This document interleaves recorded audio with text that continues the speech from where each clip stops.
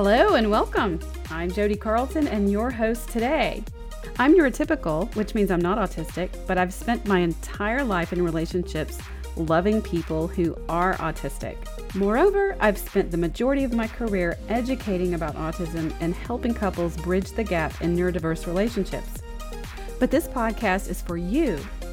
It's a place to talk with me, to share your struggles, talk to me about your wins, your challenges, your victories, and also hear from other professionals who really get it and understand you. So what will we talk about today? Hello and welcome to the show. We had some really amazing feedback after our first episode last week. So if you missed that, be sure and go back and listen. And don't forget to subscribe so that you don't miss out on all the great conversations that we're having here. And I'd love to have you as a guest on the show. The link to book a recorded chat is in the description of every episode. So if you are a partner of someone who is autistic, or maybe you suspect that your partner's autistic, or maybe you're a professional who works in this space, I want to talk to you. So book a call with me. Let's do it. Today, I have a guest on the show that I'll introduce here in a little bit, who is a member of my Facebook group. So we have a great conversation to share with you today. But first, I want to just talk a little bit about discovering that our partner is autistic, or maybe you're the one that's just now starting to think about maybe you're the one who's autistic. Our guest is going to share with you about what that's been like for her and her husband, their journey on that. And this is a question that comes up a lot in the Q&As that I've done on YouTube and in my Facebook group for the last several years. I get emails a lot about when is it normal or typical to realize that a partner's on the spectrum when you're dating or been married.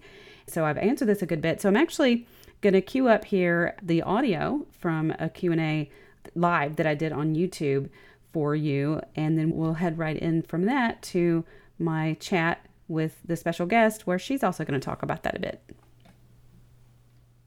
I was married to someone for 19 years, and I did not realize that he was on the spectrum, even though I was a licensed therapist. I did not realize he was on the spectrum after we were divorced, and our daughter had been diagnosed on the spectrum. It wasn't until several years later that I really started putting two and two together. I'm working with a couple right now who have been married for 40 years, and they're realizing he's on the spectrum. In my generation, what we understood about autism, we didn't really think of our partners, our spouses, as autistic, because we thought of it as more these individuals who couldn't have jobs and careers and live by themselves. So that's one of the reasons why we didn't recognize it. And so for those of you who have been in these long marriages for decades, you may just now be figuring out. But unless you are already pretty familiar, or you've had a reason to learn about autism or Asperger's, and you had to really already have heard of it and know about it for you to recognize it. So when you meet someone and you're dating them, you may start to realize there's something different, there's something quirky, there's something unusual. There have been television shows now that feature Asperger's. And so if you've seen any of those with characters, some of them are way stereotyped and it's too much. They're over the top. But some of them are a little bit closer to accurate. So if you've seen any of those and you start to recognize those traits, then you might recognize it sooner rather than later.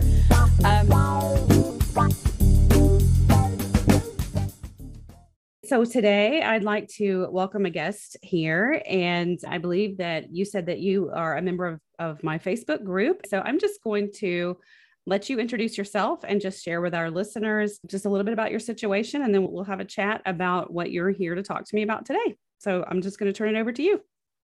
Lovely. Thanks, Jodie.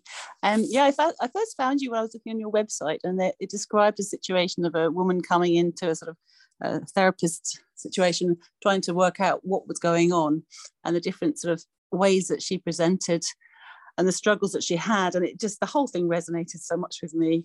I just thought, gosh, someone's seen my life. And I've been married for 21 years now. It's come up a few times over the years, and first sort of yes, and then denying, and then my husband sort of said, oh yes, well, I probably am actually, about 3 years ago. And I've also been diagnosed with ADHD, so I think we're quite interesting. We've always had challenges communicating, but he's also away a lot. As I told you, he's in the military. We've spent long periods apart, which I don't think helps any relationship. Certainly has been quite a challenge for us with two children as well growing up. So yeah, I came to you really because we're a bit stuck. We've sort of stuck. We've stopped the worst of the destruction. I can see now from looking at some of your crack the code. The first few sessions is first stop the damage. I've been really trying to do that, trying not to follow him down the rabbit hole, to sort of just stop things and trying to recognise when he just needs space and to try not to take things personally. But yeah, we are a bit stuck. Yeah. So circling back a little bit, because I want to speak to what you just said about first stopping the damage. So I'm going to just insert that there. So remind me to come back to that. But I wanted to just go back, and you said that you have a couple of children, and you had shared with me that I think you have teenage daughters. How was it that the two of you, I think it would be helpful to share with listeners, how was it that the two of you came to this awareness that he is on the spectrum? It's a funny one, because when my daughters were very small, he once apparently walked up to a friend of mine when we were chatting and said, well, I'm on the spectrum. And apparently we both just laughed at him and went, oh, no, that's true. And this is years ago when the children were very small. And then that was it. We never ever spoke about it again for years and years. And then my older daughter was, I say, inadvertently diagnosed. We weren't even really looking. She seemed to be doing very well, but she was diagnosed as really quite autistic, strongly autistic. And then everything fell into place. And she herself was not at all surprised, because she wondered about it, but never shared it with us. And I suppose that started a whole voyage of discovery for our family, diversity. And so it then became more acceptable for him. It had been frowned upon in the British military to say that it wasn't acceptable, having a kind of neurological difference. And then someone quite senior came out in the press saying that, yes, it actually it was okay. And actually the military is full of people who are very focused, have very strong special interests, very good at detail, very open and honest. And actually those people were really valuable in the military. And that seemed to give permission for... That's interesting. That's interesting that you share that, because my ex-husband was in the military, and I've shared that I realized after my marriage ended that I see very clearly that he's on the spectrum, and he thrives in that military setting. Yes, that's really interesting.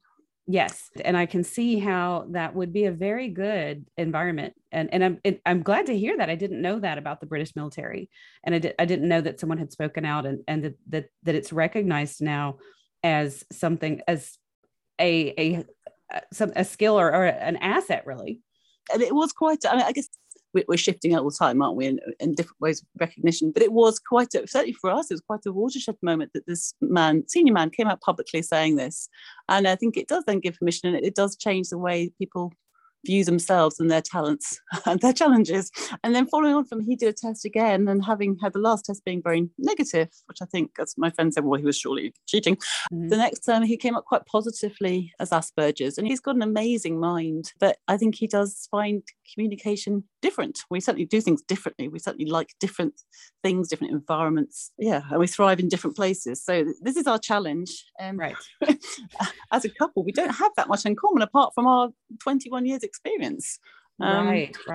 Okay. So let's talk a little bit about that, because you said you were stuck. And I will just say back to how you discovered it. So many of my couples that come to me, and even back when I was still doing in the clinical realm, before I did this worldwide coaching that I do now, I had parents, I even had grandparents, and I still do. I still have grandparents come to me when a child or a grandchild has been diagnosed. And oftentimes that happens in the school setting now. And then parents and grandparents are saying, hey, hold on, I recognize this. And I even had someone email me this week that said she had been arguing with her physician, her pediatrician, who was saying that her daughter's on the spectrum. And she's like, no, I do those same things. And the physician looked at her and said, well, you are too. I thought you knew. And she's, what? And so yes. She realized that. So this is how it comes about for the realization hits us as adults a lot of times. Maybe you're here today because you suspect your partner is autistic, or maybe you're autistic yourself, or maybe you just don't know, and you don't really know what to do next. And that's exactly what my basic consultation is for. I do offer assessments for individuals and couples, but if you're not ready for all of that, you can book a consultation appointment with me, and we'll talk about your current situation, whether that's a relationship you're in, or if you're dating and single and don't really understand why your relationships don't ever work out, or maybe you can't even get them started. We'll talk about all of that. So book a basic consultation appointment with me today, and we'll get you some clarity. The link is in the description. So let's talk about you and your husband, because you talked a lot about, you've had a lot of distance and separation in your life because of his career. And now is he out of the military now?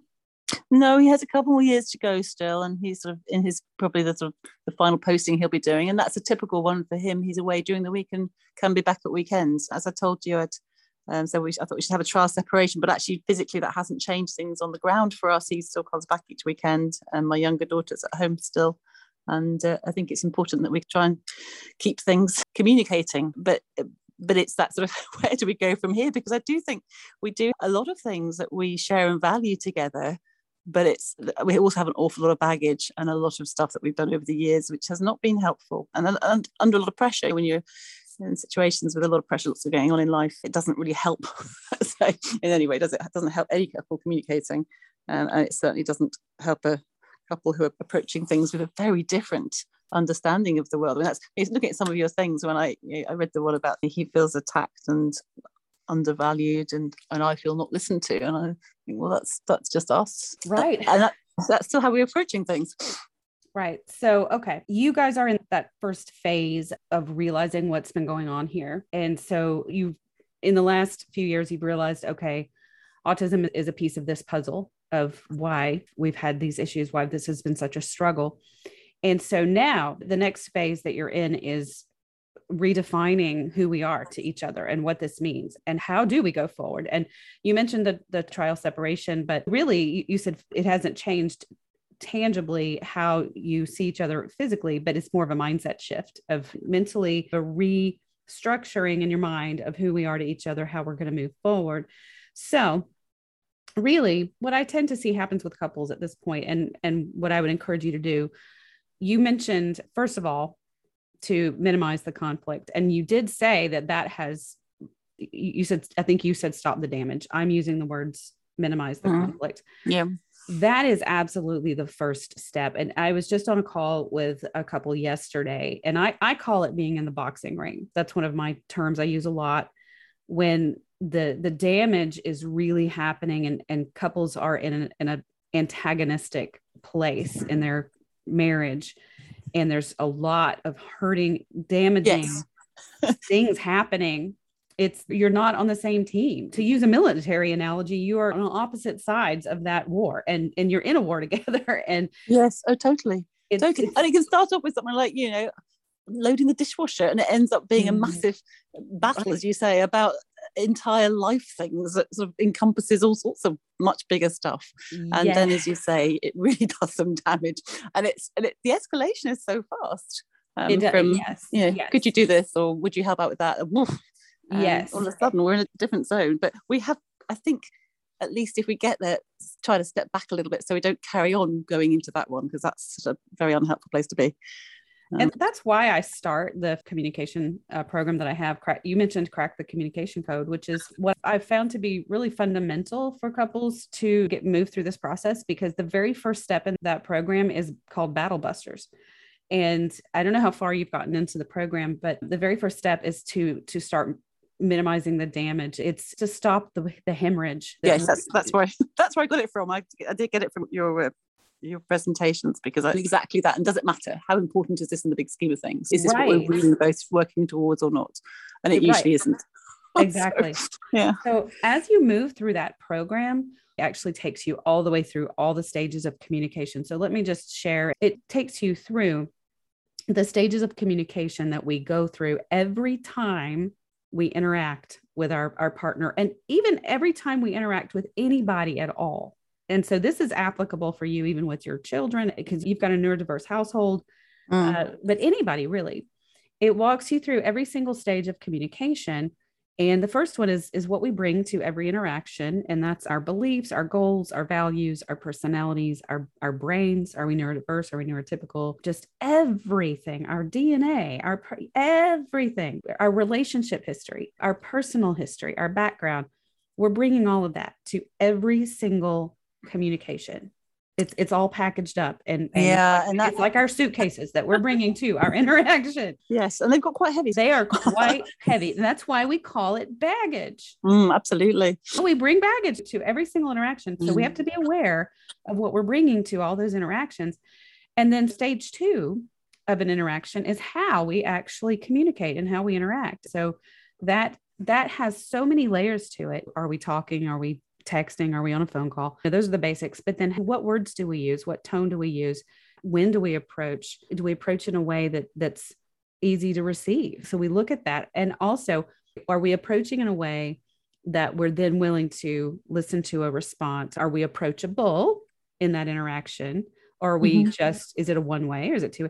So that's stage 2. But then stage 3 is one of the most, all of these stages are very impactful, but stage 3 is the meaning. And this is where couples like you, this is huge, because the meaning we assign to all of those interactions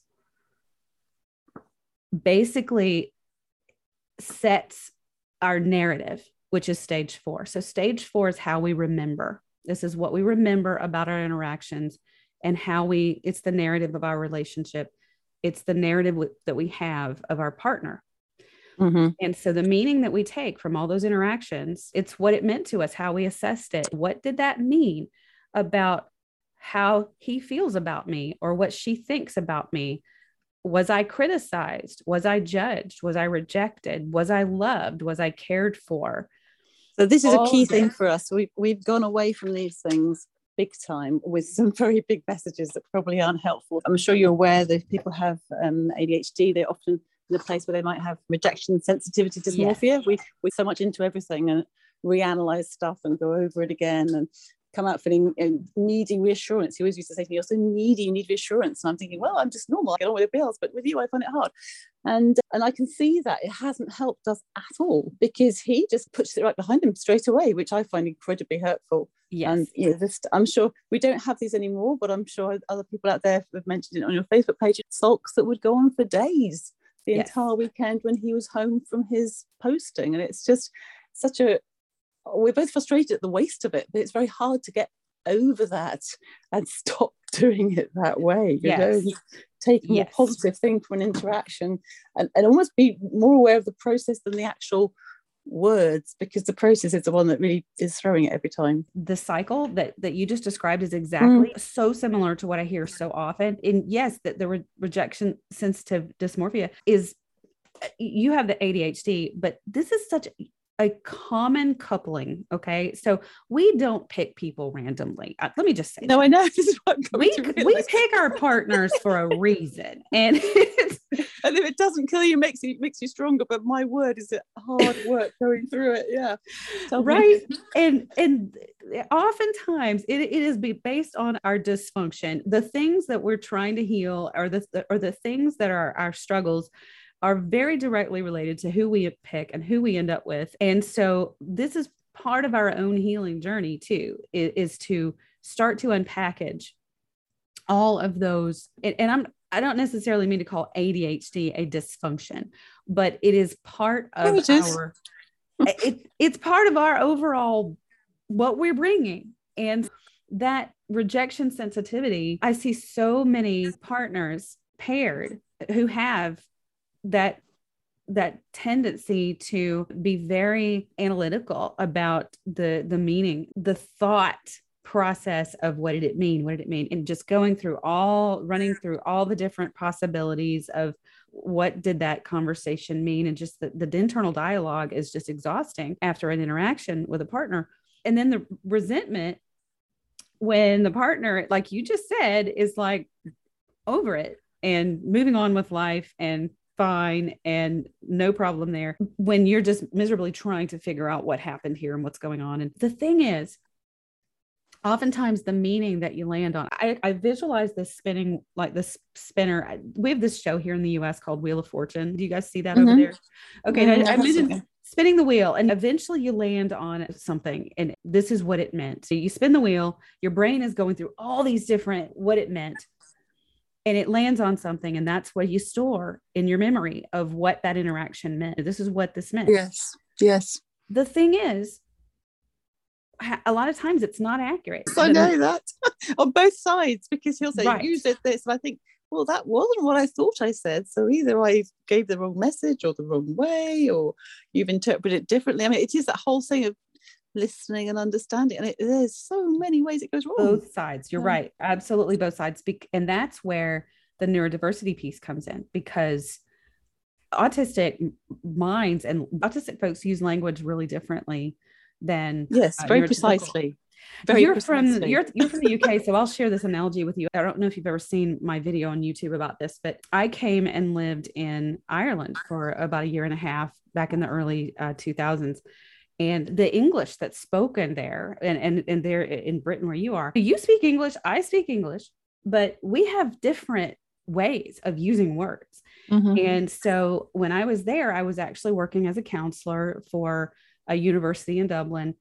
And so I had some Irish students, and I almost blundered pretty big time a few times, because we had different uses of some pretty significant words. And it was before I had learned the local colloquialisms of some words. And I almost made some pretty major errors that I eventually learned. And I was just like, oh my gosh, thank goodness I didn't make a big error there. So it's a similar analogy with neurotypical and neurodiverse language, where you're using words and expressions and not even realizing that you're not using them the same way. Yes.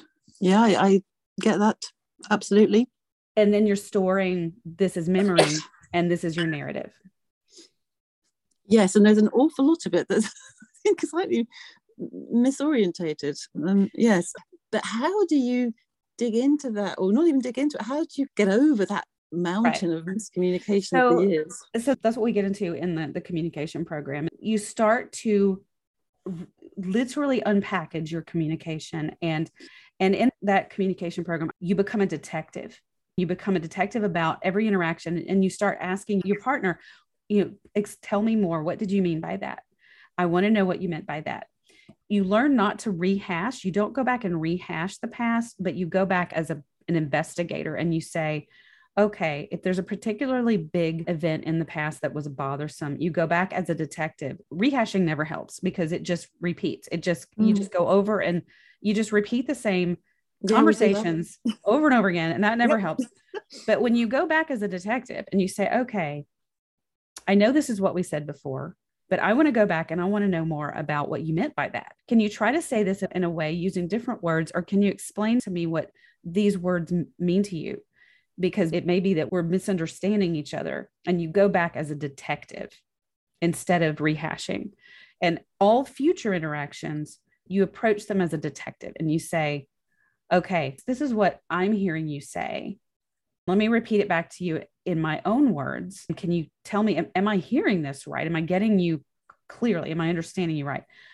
One of the things that is most difficult for couples to learn to do in a conversation is to clarify that they've heard their partner clearly before they respond.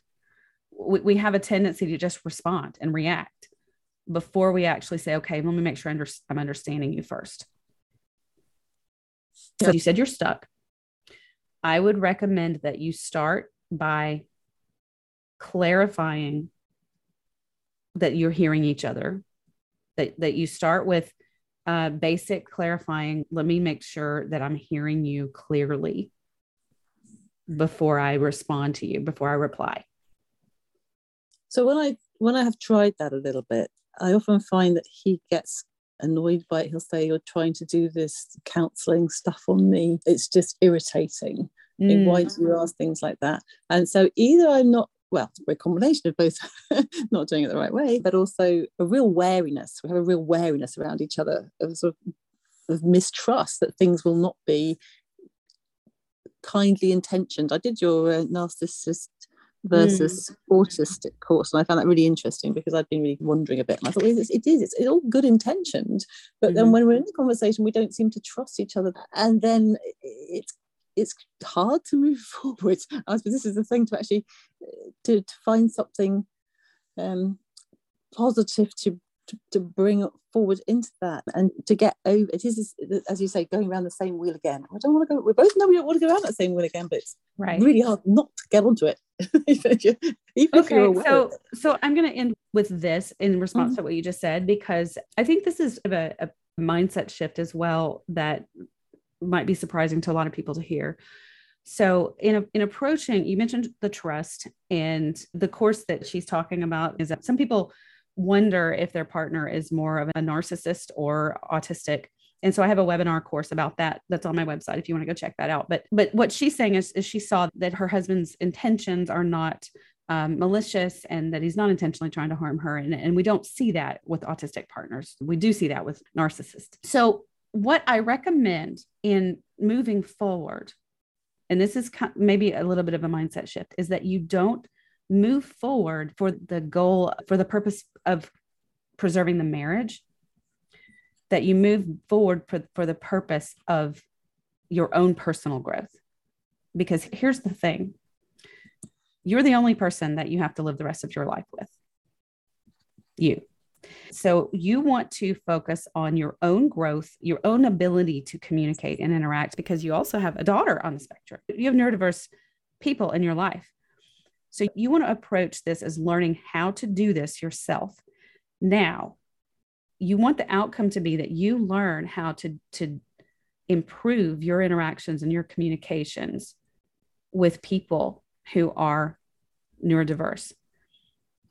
The result of that may very well be, and hopefully will be, that your marriage is going to improve.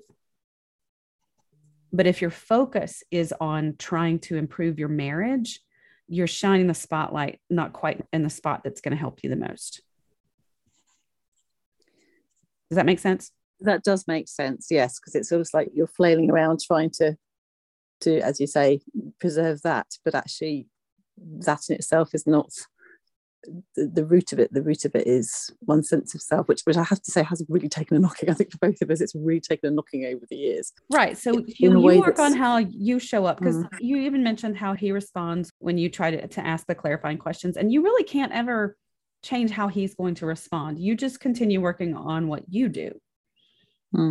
And he may or may not ever, and you can always say, well, I'm using what I'm learning. If he says you're using that therapy stuff on me, well, yeah, I am, because I'm learning.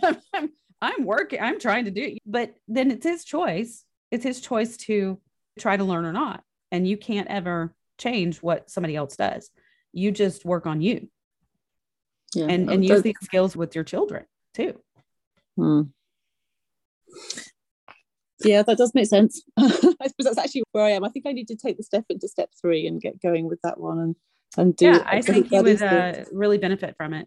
Well, thank you very much. I really appreciate all that you've done, and the wider resources that you share. It's quite incredible for people like me who always thought they were on their own little island, and then you see there's a whole world of people who experience the same things or similar things. So thank you for that.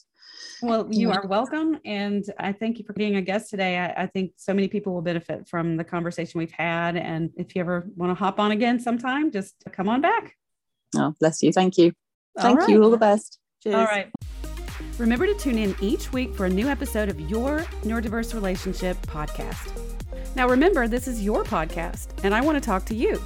Share with me your personal experiences with neurodiversity. If you're a professional working with autism, I'd also like to talk to you.